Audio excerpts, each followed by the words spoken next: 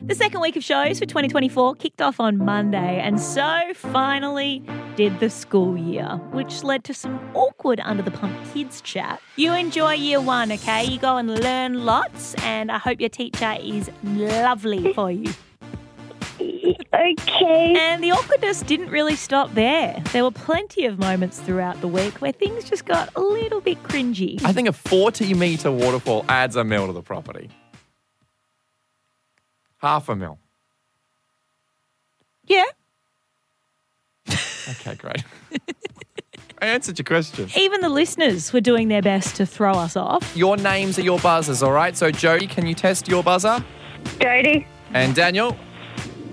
Jody. You can say your own name, Daniel. It's all right. Oh. Are you playing silly buggers, or did you just... But we still managed to ask a few head-scratching questions that really made you think. Who did you see on the plane? If we can get someone who got sat next to a celebrity... I'll give you all the double passes. Or even worse, their ex.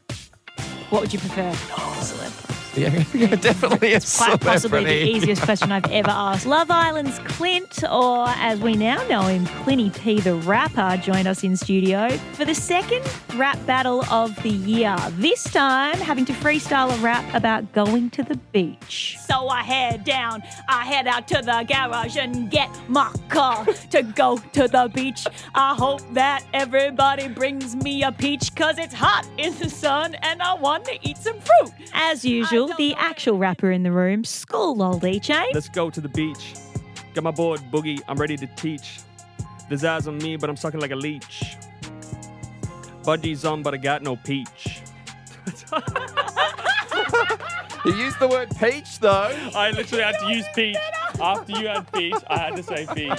So that wraps up another short week of Ellie and Taz's fun and frivolity and the whole rap thing. I mean, E-Chain had already revealed that she was a false rapper during the week when she got this wrong. My boys, the Hilltop Hoods on 91.9 CFM. What are their names? Hilltop and Hood. So join us next week when we do it all again and we'll see just how awkward things can get. It's Ellie and Taz for the drive home.